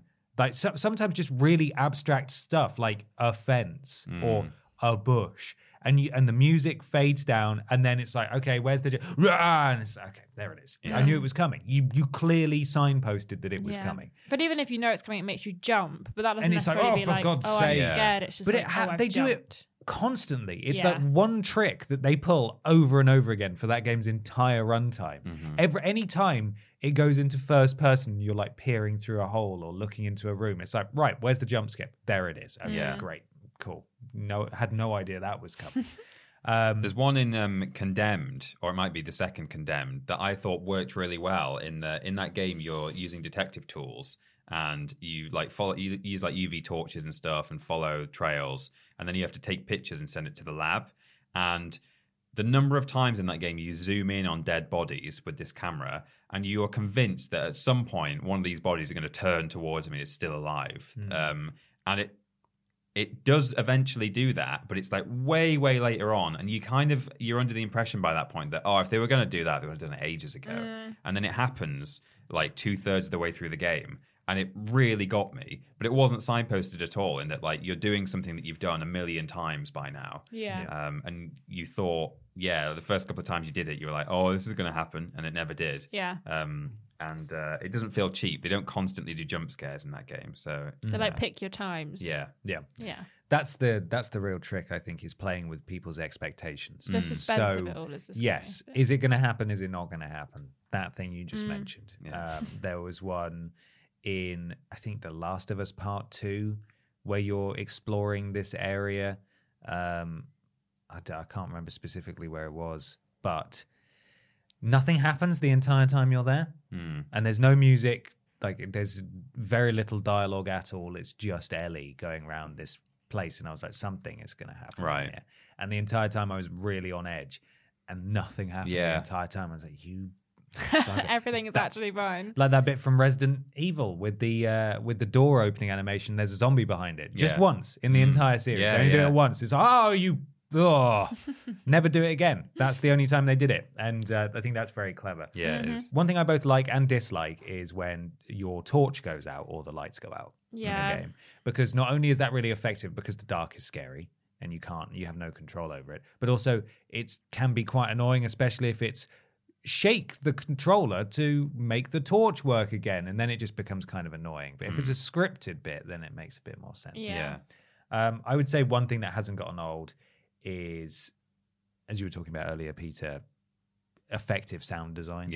So the music dropping away, just sort of only ambient sounds in an environment really, really puts you on edge, because you're either building up to something spooky or you're not. And again, to pull from The Last of Us Part 2's playbook, when you're in the basement of that hospital. I was thinking if it was the basement of the hospital you were talking about. And this also plays into what you were saying about not showing the monster until it's ready to show you. So you're going through this whole bit in the basement of a hospital, and there's the trail of destruction left by this big, horrific thing. Like the start of Dead Space. You just something has happened here. And you don't know when it's going to happen, but it strings you along for like 10 or 15 minutes of no real sound feedback at all, apart from just the noises you're making going around, and it's horrible. I was on edge and so uncomfortable the entire time. Every time you go through a door or turn a corner or interact with anything, you're convinced this will be it, and it's not. It's never it. And then after like maybe the third time where you've gone, you're like, nothing's going to happen. Then they go, I think just sound design is so important, and there's no, like, if there's combat music in games, right? And then if that starts up, you're like, okay, I know what to expect. I'm gonna be in a fight now. But some games are very clever when they don't do that, and they just leave it, and then something starts attacking you. You're like, this isn't right. This isn't what I signed up for. I didn't agree to this. This isn't part of the rules, the video game rules. But yes, I think it makes a huge difference. I also think horror generally, whether it's games or films or TV, sometimes just less is more in terms of monster design, or like, Monsty, I beg your pardon. I don't necessarily want to be up against something that's got like 6 arms and like is made of just red raw skin and stuff like that and makes horrible noises. Like, sometimes it's way scarier if it's just a person, but they're like, their head is like constantly up and they're walking towards you. Wrong. Or like something's wrong. Just something strange about the way they move, or even just the way they speak sometimes can be. Hi, I'm Knuckles. Yeah, exactly. Hi, I'm Knuckles. Yeah, definitely. Wonderful. Well, it's time to move on. You enjoyed that, didn't you? I did. It's time to move on to the big discussion. Oh, big discussion. It's big discussion time. Time for a big spooky discussion. This big discussion comes from... No, not Thomas Allison. My page is wrong. Robert Mansell. We just did Thomas. Robert Mansell. Thank you, Robert. Hey, Burp. You're the best content creators in town, and I'm loving all the... Because it's fun. Try it. Burp. Burp. And I'm loving all the new post-apocalypse COVID content you're creating. Is that the reason you chose this as the big discussion? Because there were so many compliments right off the bat. It's very nice. There's normally lots of compliments, to be fair. Everyone's very nice. Okay. So, no, that's not the reason, actually.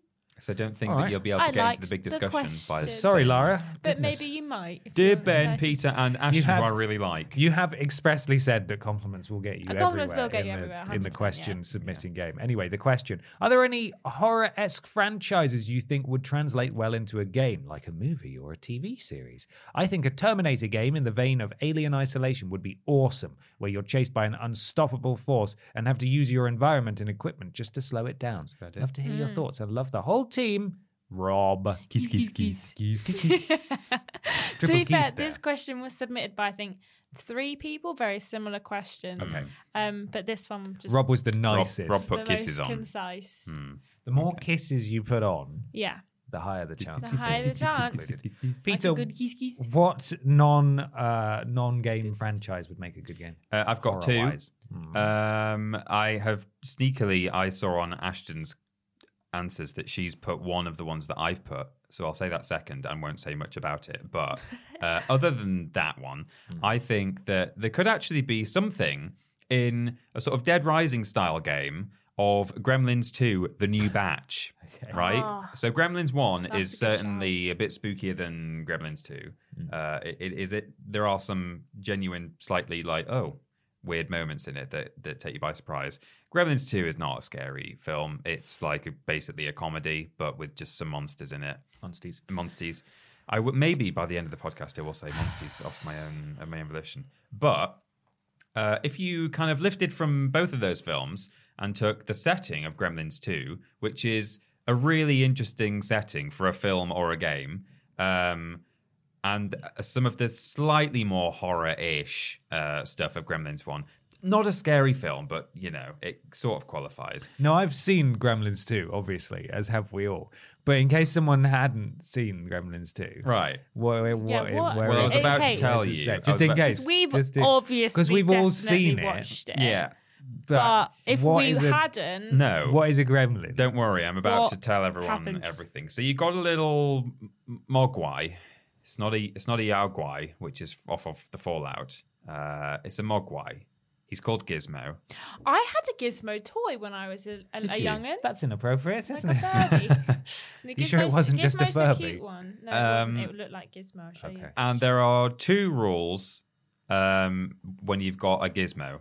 You don't get them wet, as it were. Oh, that's quite nice. It's quite cute, isn't it? And you don't... Oh, there he is. And you don't feed him after midnight. Okay. If you get a Mogwai wet, little fur balls fire out of their back, and then they turn into more Mogwais. Sounds like a Mogwais. Brilliant sort of financial. So that's how they multiply. Yeah. If you feed them after midnight, and I don't know what the cutoff point is where you can start feeding them again, sunrise, I guess. Yeah. If you feed them after midnight, they turn into gremlins, which look a lot worse and scarier. They're bigger. They're not just furry, are they? They're green and scaly. They're evil. They have sharp teeth and red eyes, and they're kind of chaotic and murderous, really. Oh dear. Look at them. Wow, look how tall they are. Yeah. So they're basically Muppets, but they're bad. Okay. And evil. But Gremlins 2 is set in this huge skyscraper that's got science labs in it. It's got I think a casino. It's got shops and things. So it's very Dead Rising. It's got all of these interesting locations and rooms and spaces and equipment that I think would lend itself really well to, not a super spooky game, but just a kind of a tongue-in-cheek Dead Rising style game. So there are swarms and swarms and swarms of gremlins. There are loads of them in Gremlins 2. And I think you should just have to go around sort of killing them and... not getting them wet. No, not getting them wet. Definitely not. Fire. Or maybe maybe not like entirely like Dead Rising, which is mostly just about going around and killing zombies, but maybe just add a bit of a story to it as well. So you've got certain objectives. You have to save your friends and got some character development. I think there's something there. But the other one, and I'll leave this to Ashton, that I think would make an excellent horror game is Jurassic Park. Yeah. So when I saw this one, I also thought Jurassic Park, but I have to give a shout out to someone who submitted a question. I think it was Robert Major, who also said, I think Major? Jurassic Park. Robert, what did I say? You said Robert. Was it Richard? Richard Major? Sorry. We know Richard Major. Sorry. He's a major. He's in the armed forces anyway. Major. Who also said Jurassic Park, but I have written it down anyway. Okay. I think it would be really fun because Jurassic Park, the first one, is the only one I've seen. And there's a bit where they're like in a kitchen and there's one of the dinosaurs is like walking around. A couple of them, I think. Raptors. Trying to get, because is it the kids that are in the kitchen and they're trying to get out of the kitchen where these dinosaurs are. And I think that's so scary. So I would imagine that like the first Jurassic Park game, because it's all set at night and it's all a bit spooky, I think would make a really good horror game in the sense of like, not that it was a very good horror game, but like Blair Witch, in the sense of like you're in a forest and you know there's dinosaurs around and you can kind of hear them and you can't tell exactly like where they are, would be very spooky. Also, the film World's End, which is part of the Cornetto movies, that's not as good as Shaun of the Dead, but the premise of it is the sense that these aliens have taken over these people, so they look like people, and the only reason they know that they're aliens is because there's something slightly off about them. And the sense of knowing who is an alien and who's not an alien, and having to kind of get to this end point to try and stop it, but having it kind of, I suppose it could be kind of Left 4 Dead-ish, but also could definitely be quite a spooky game if you're kind of going through and your enemies are just people, but you can't tell who is people and who's not people. Would be quite fun, I think. So those are mine. A Dino Crisis style Jurassic Park game, I think, would be really cool. Yeah, if they just having to survive in the park. Yeah, if they really went for horror and not action, because Dino Crisis was in some ways it was a bit action heavy, but if they turned it into a proper survival horror game with spooks and limited resources and good jump scares, surprises, Resident Evil style ones, then that could be genuinely really cool. Yeah. It's a shame that it's a franchise for kids, isn't it? Yeah. Otherwise, we might get that. But certainly, there's a lot of Dinosaur Park.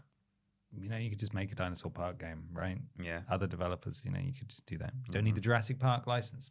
Maybe Capcom one day will do remakes of those. Veloz Academy.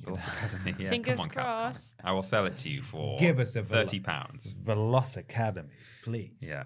I've got Stranger Things. Oh, yeah. There was a Telltale game. There have been a couple of video games, but they're not. There's been a Jurassic Park one. No, there's been a Jurassic Park Telltale game too. There was a Telltale Stranger Things game in development, and some footage came to light, I think, earlier this year or last year. It was cancelled, unfortunately. But I think that game, that TV show even, and, it feels like a lifetime since the third season aired. And it's going to be another lifetime until the fourth season is out. But certainly, season 1 and 2, watching those and being able to binge all of them back to back and have them be episodic and end on cliffhangers and then immediately pick up again. The only thing I could think when I was watching it was, man, I would love to play this in an episodic style. And it's such a shame that I know Telltale are back now in a different form. But it's such a shame that they went under. Because I think so many games and properties, or not games, but so many properties and franchises, especially movie and TV, translate so well to that episodic format. Yeah. And they've got largely a pretty good track record. Yes, the Game of Thrones game wasn't very good, but it wasn't terrible. The Walking Dead game was really good. The Walking Dead game was really good. The Borderlands game was excellent. They did so much good stuff that I can't help but feel that Stranger Things, or indeed any other multitude of episodic games, maybe even Squid Game more recently, as an episodic Telltale, choose your own adventure, make dialogue choices and difficult decisions, it just works so well. I think it would just work so very well. And I'm kind of sad that the Stranger Things game was cancelled. But Netflix has its own games arm now. Yeah. They purchased? They got now purchased. They've purchased, what are they called? Is it Day Night Studios? I can't remember what they're called. The people that made Oxenfree and After Party and stuff. They own them now.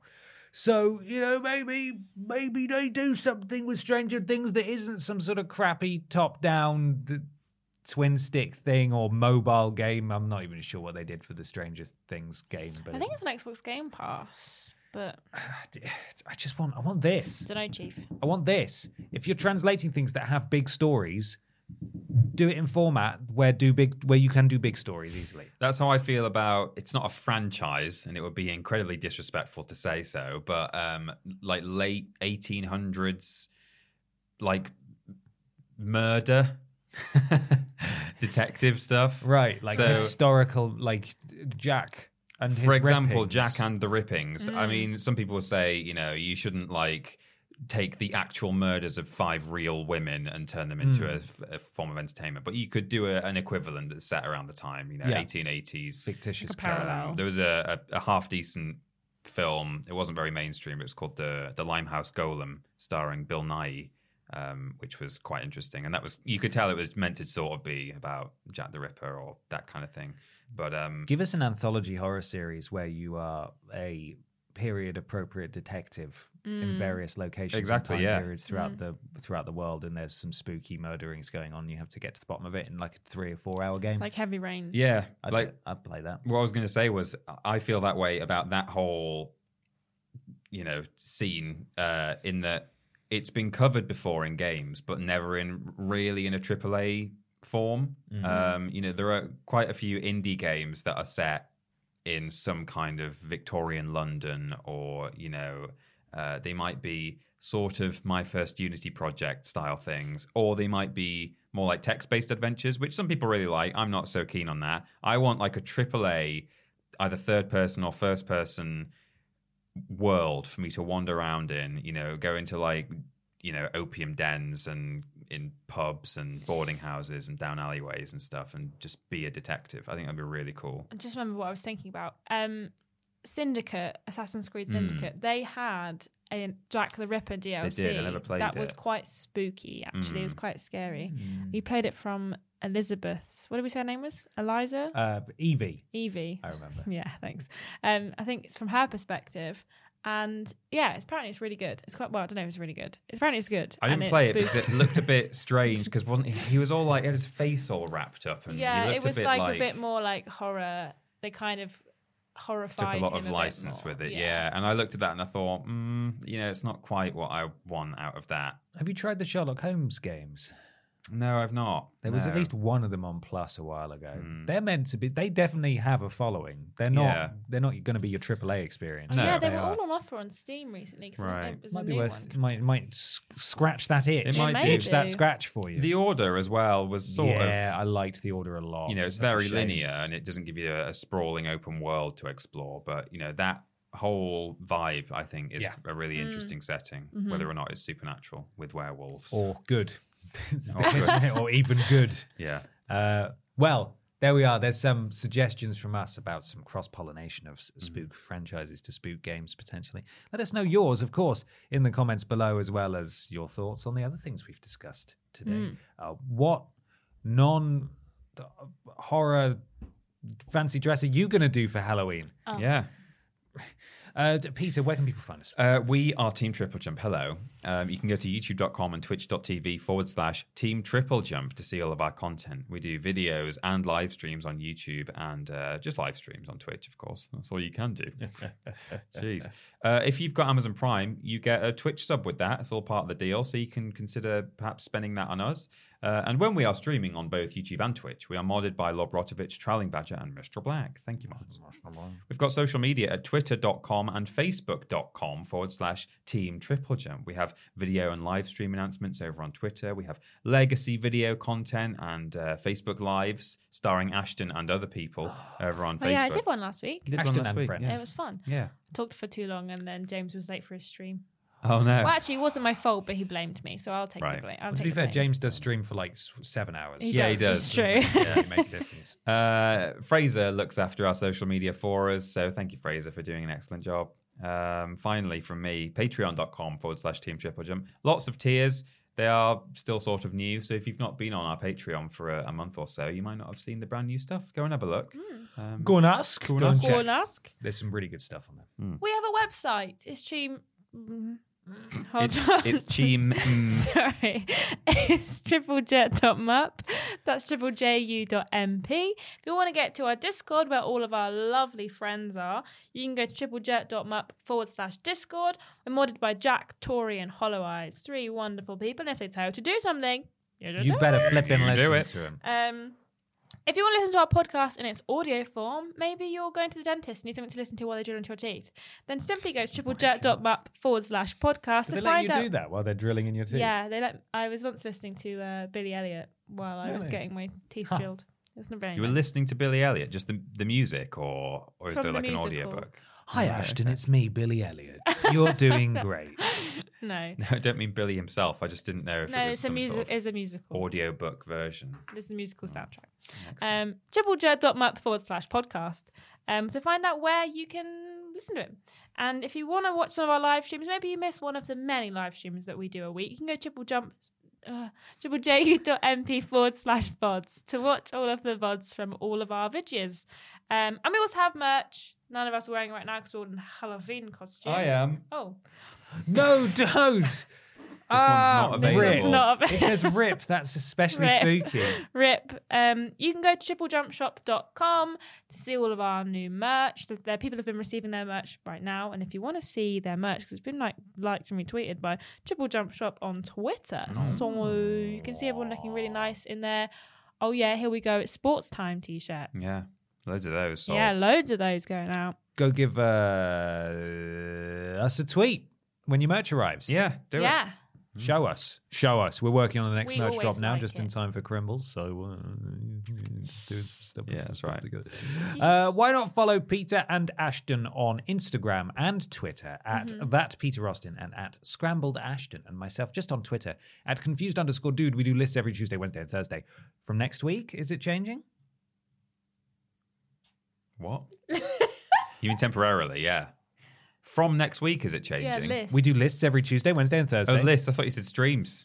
We do more streams than that. Yeah, from next week, we do lists every Monday, Tuesday, Wednesday, Thursday. Yes. Because old Ashton here, Old Ashton. They're finally letting me to do my own lists. we built up a nice, healthy backlog so that we won't accidentally start Ashton's lists and then run out of lists and then have a gap. So you've Ashton now got Matthews non-stop Ashton for the rest of your life. joins the battle. Yeah. So lists from next week, every Monday, Tuesday, Wednesday, and Thursday. Wowee. Streams every Monday, Tuesday, Wednesday, Thursday, and Friday. Thursday being the joint stream on YouTube. Blaze it. Monday, Tuesday, Wednesday, Friday being the solo streams on Twitch. Worst Games Ever is fortnightly. Friday for patrons of a certain tier. Sunday for everyone else. The podcast is every Saturday, and we do shows once every other week. All thereabouts. We've got so much. We've had so much good stuff coming your way, guys, over the past fortnight, and it continues over this weekend as well. Why not leave a review on iTunes as well if you enjoyed the podcast? It genuinely helps with Al Gore's rhythms. So maybe a 5-star review. Don't leave us a 4-star review. That's kind of crappy. Yeah, why isn't would you it? do that? Don't do that. It's free. Come on. Triplejump.gg if you want that delicious virtual currency or subscriptions. We've also still got the tat appeal going on. Your tat is flying in. If you haven't yet submitted your tat, there's the cutoff of the 19th of November. We'll be doing a big unboxing of all the tat and the worst games and so on. Just It's not before got Christmas. to have arrived by the 19th of November if that's what you're worried about. I feel the need to say, we'll probably say this on our live stream that will have already gone out by now by the time you see this podcast. But we should probably just say, I don't know if anyone's going to do this, but if you were thinking of sending stuff to us for Mikey, that might not be a good logistical idea. Yes. Because we don't see him very often at all. No. We live on separate parts of the country. we won't be able to forward it to him postage-wise because there might be a lot of it if people do that. And also, even when he does come up here to see us, or if I go down there, I don't know if you've been down to Bristol since we left, but if I've been down there once or twice, we usually fly either way, me and Mikey. So you don't want to put loads and loads of stuff in your bag. So don't send very stuff. thoughtful, but you know, Mikey can arrange his own tat if he wants. Get in touch if with he wants- Mikey. if if you you've want to got send something. Mikey tat, that can be arranged, but arrange it with Mikey. Yeah, I'm not saying don't give Mikey anything. We can't be the middle person. But you're right, Ashton. The cutoff of the 19th of November, that's when we want you to stop sending things. But if things arrive after that, there'll be a grace period of about a week or thereabouts. So don't worry too much. Additionally, we can't cover extra costs of shipping and postage if things get held up in customs and stuff. So please make sure that you do cover all your bases in that regards. But it's very exciting. We've got, 20, 25 things that have arrived already? Yeah. I want to open them so bad. Yeah. But the people we're in the upstairs office with haven't got sick of it yet. They will soon. Yeah. Soon. But, oh boy. Thank you so much to everyone who's already sent stuff in. It's a Worst Games Ever week. Be excited for Worst Games Ever. Additionally, we have a brand new main menu. We're back in the kitchen cooking a spooky Halloween thing. Did Ashton chop anything off? Oh my God, she's missing a fingy. Just like Lara. The muzzle's been returned with no like Lara. There's a Quip Scope all about Guardians of the Galaxy. If you want to see some gameplay and our thoughts, that's up on the channel and also on the podcast feed if you want to listen to that instead. A big old ranked list, Peter. Yeah, we did a ranked list. Yeah.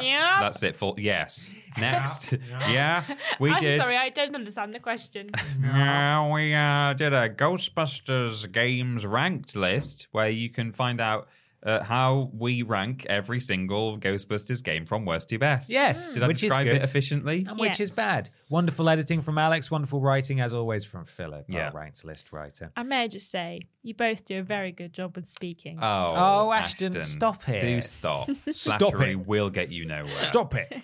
Ashton, can you please tell us about what we're doing on Monday? Yes, we're doing a charity stream. Oh my God. And it's for the cats. We're doing it for the cats. Meow. We're part of Paws and Pals. Players. For Paws and Players. I wrote it wrong Paws and Bud on Buds. the thing.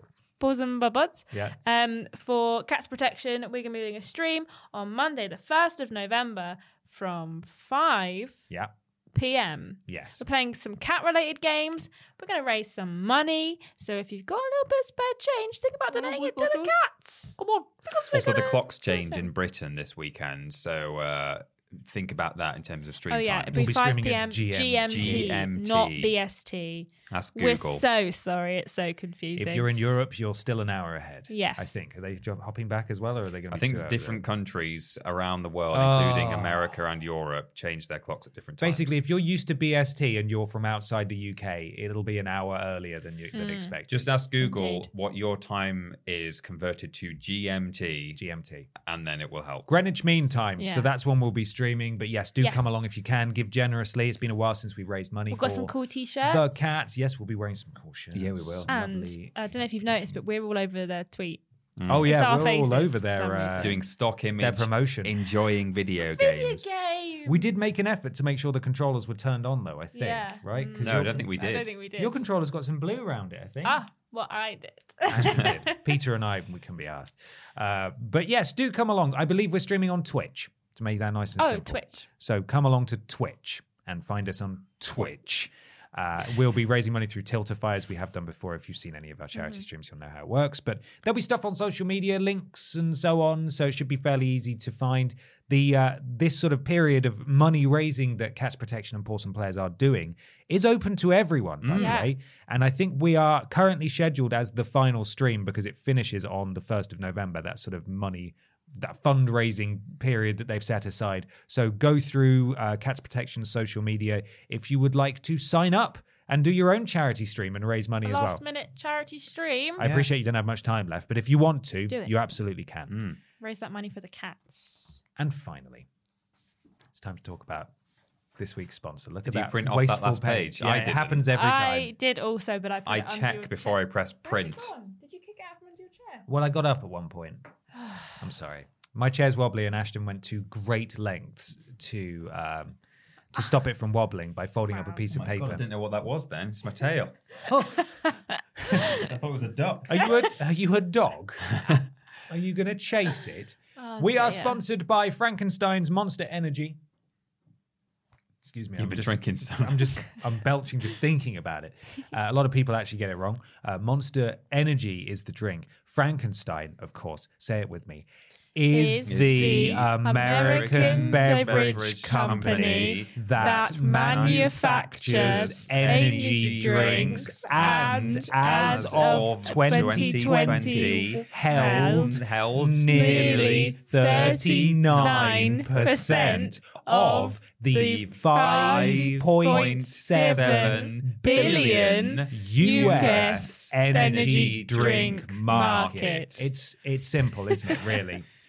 Thanks so much for listening / watching, everybody. Have a wonderful and safe Halloween, and we'll see you next week. Stay spooky. Bye, everybody. Bye. Bye. It's not monster in my hand. Sorry. Monsters. Well, then cover it up. Monsties. Monsties. Coca's Cola.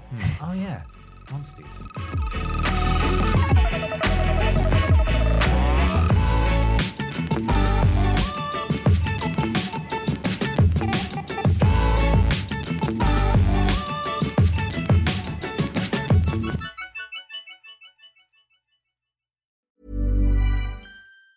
Hi, I'm Daniel, founder of Pretty Litter. Did you know cats tend to hide symptoms of sickness and pain? I learned this the hard way after losing my cat, Gingy. So I created Pretty Litter, a health monitoring litter that helps detect early signs of illness by changing colors, saving you money and potentially your cat's life. Pretty Litter is veterinarian developed, and it's the easiest way to keep tabs on your fur baby's health right at home. Go to prettylitter.com and use code ACAST for 20% off your first order and a free cat toy. Terms and conditions apply. See site for details. Normally, being a little extra might be a bit much, but not when it comes to healthcare. That's why United Healthcare's Health Protector Guard fixed indemnity insurance plans, underwritten by Golden Rule Insurance Company, supplement your primary plan so you manage out-of-pocket costs. Learn more at UH1.com.